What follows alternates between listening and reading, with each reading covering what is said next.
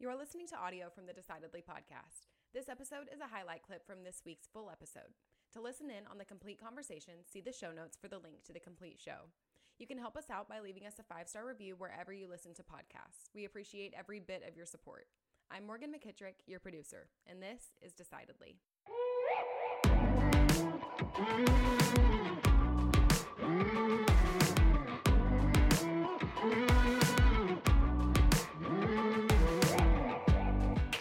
You've got real influence on people's lives and young people's lives.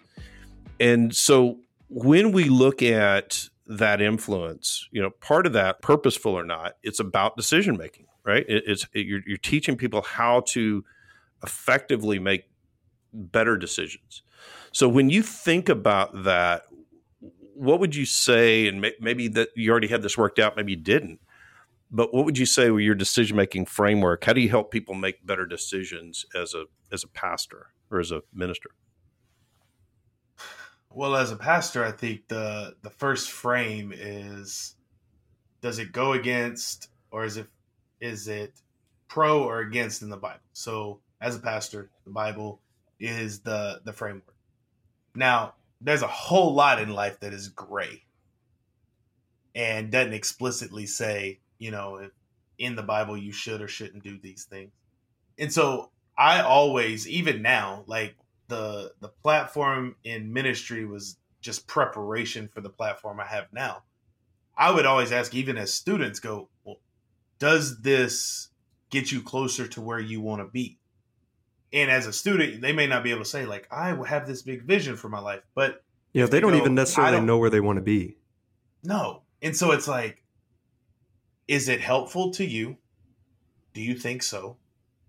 Have you considered what may happen if it doesn't go as you think it might? What are you going to do if it goes well? What are you going to do if it doesn't go well?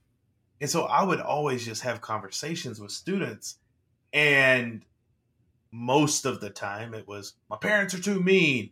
I think my teacher's stupid, or whatever. It's very, what we would say as adults, that's trivial. Yeah. But for a student, it's very real.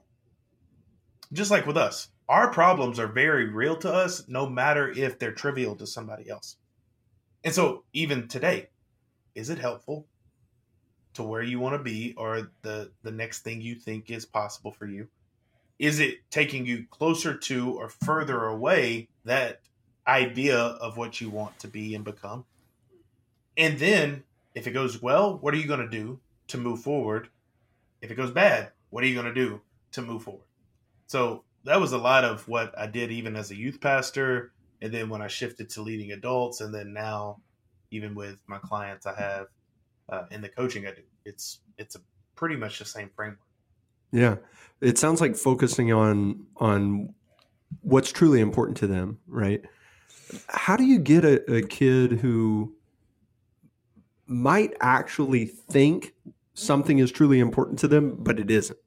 Like they haven't done they don't have the self-awareness at 16. At least I didn't.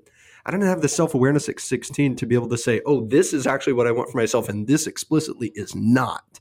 I could justify it. If my mom or dad said, is that really where you want to go? I go, yeah. Yeah, it is. I think at 16, you're looking at immediate gratification, right? It primarily driven by that immediate gratification and that social influence, like we were talking about earlier. And so I think when you look at decision making at that age, and certainly from a framework of a pastor, the going back to the source material, I think is key. Now, you said the Bible, right? And as a pastor, that would be a good framework to use. Right. But I think at any age, you might even have to say, what is my source material that I'm using to make this decision? And I think a lot of people who are that age, 16-year-olds, may not know what that source material is. And that might be that disconnect you were talking about, Sanger, is that, at 16, I'm not sure what my source material is at 16. Right. And if somebody comes in and says it's the Bible or it's this, you might need a pause to take a step and go, is it for me? No, maybe it is, but maybe yet have that. Maybe I'm not yet convinced that that is my source material for me, right? And so I think that may be the thing. We have to sort of back up and not try and impose that, that you need to use this as your source material, right? Is that sort of show these proof sources to say, hey, this stuff is helpful if you use it, like what you were saying. This does help you direction.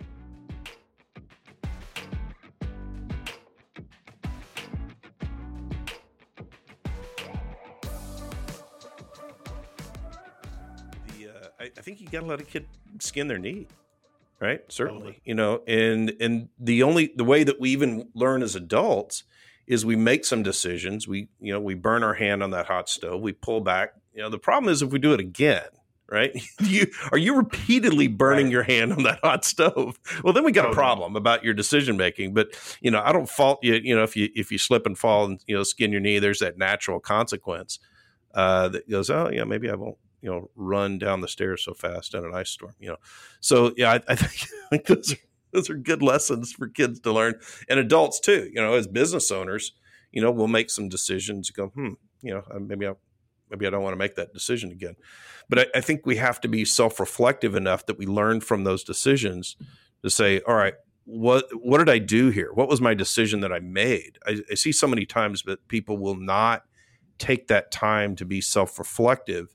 If they make a bad hire or they make a bad client acquisition or bad business deal. I wish that I had more access whenever I was younger to decision-making frameworks, because there were a lot. I think that most people learn lessons. Like most people, they do burn their hand on the stove and they don't do it again. There's a subsegment of the population that will not learn. It does not matter. They will keep burning their hand repeatedly over and over and over. Mm-hmm. And then they'll convince themselves that they like having a blistered, scarred, warped hand, right? There are those people out there. Or it's the stove's fault. Yeah, or it's the stove's fault. We can't help those people, right? At least I'm not skilled enough to help those people. But the other 90% of the population, they're going to learn. And I think that the concrete, like the distinction or what's missing is that we think too concretely about those lessons. So a lot of people, they burn their hand on the stove and they go, oh, don't touch stoves. But there's a higher level lesson, and the lesson is maybe I should understand my surroundings better. Maybe I should be more thoughtful in general about the things that I touch, not simply avoid that single one thing, because later on, a year from now, 2 years from now, 5 years from now, I'm going to run into something that doesn't look anything like a stove, and I'm going to burn my hand again. And that's a good point. We have that experience so much as kids. Well, maybe like I didn't do my homework and I got a bad grade in class and that was bad. And the lesson is I got to do my homework next time. Well, that is a lesson. That's the most concrete application of that lesson possible. There's a deeper lesson. The lesson there is that why did I not do my homework? Did I not do it because I didn't plan? Did I not do it because I didn't remember? Did I not do it because I actually knew about it and chose to pursue something else? Or did I not do it because I allowed the anxiety of completing the assignment to overwhelm me and then I couldn't address that anxiety, and so I ignored it and chose to not do it? Okay, well, I've got to understand that and then address that. And the lesson is, oh, my anxiety stopped me from doing it. I actually knew I had to do my homework. I didn't do my homework on purpose. So next time when I feel that anxiety, I got to know in the moment, as soon as I feel it, it's going to hold me back from achieving my potential. It's not just I got to do my homework. And I don't know if 15-year-olds, 16-year-olds are going to grasp that, but I know that wasn't ever told to me when I was that age. No one ever said, hey, you had a bad consequence. Here's a higher level. They only drew concrete, direct pathways. And they would say, oh, Sanger, you didn't do your homework? You're going to fail out of high school. You're going to fail college. You'll never get a job in your life, you loser. Oh, okay. Well, I don't think that's the lesson. And so I would just keep not doing my homework. I'd say, oh, well, screw that. That's clearly not the lesson. Therefore, there is no lesson. And there's always a lesson.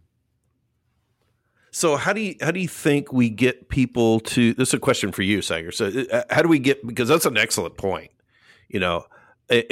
how do you think you get people to understand this larger lesson? Not just don't touch the stove, but how am I evaluating what things I touch?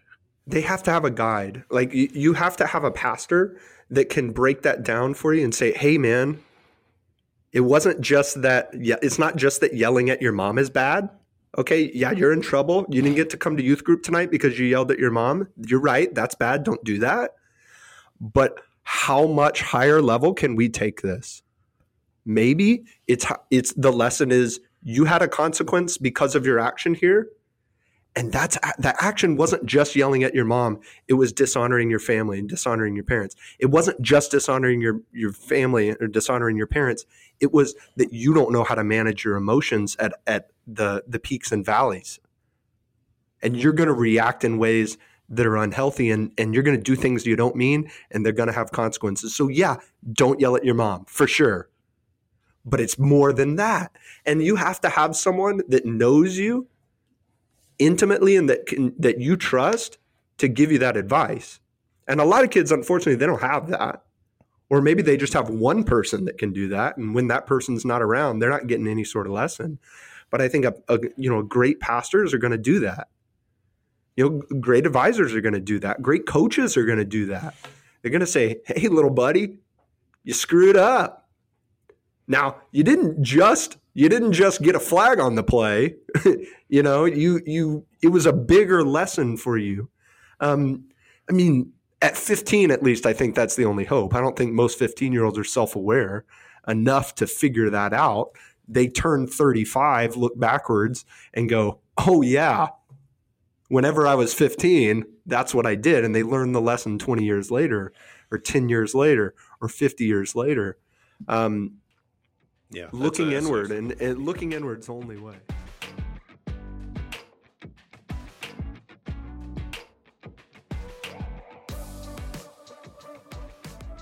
So I was at I told you about this when I came back from the conference, and John Maxwell had spoken, and he mentioned just offhandedly, he said, people come up to me after presentations, and they'll say, oh, I want to write books like you. I want to do speeches like you do. And he said, yeah, there's a lot of people who want to do what I do, but they're not willing to do what I did. And that is such a key question. Does it go through the acid test? Are you willing to do what it takes to achieve this goal? This is what you want for yourself. And so clearly you have to know, to be able to answer that question, that acid test, am I willing to do what it takes to achieve this goal? I'd have to know, well, what does it take? Right. So I've got to get with a mentor that, like you talked about, and, like Travis Luter, just to explain, well, here's what it's going to take to reach this goal.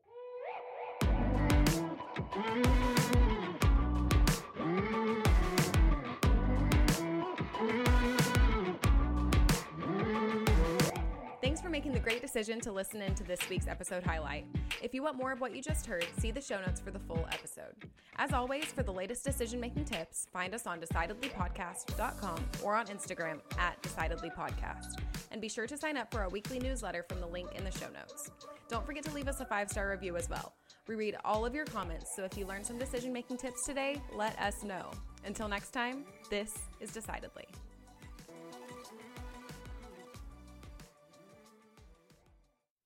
Insights, advice, and comments provided by Sean Smith, Sanger Smith, and speakers identified as part of the Decidedly podcast should not be considered recommendations.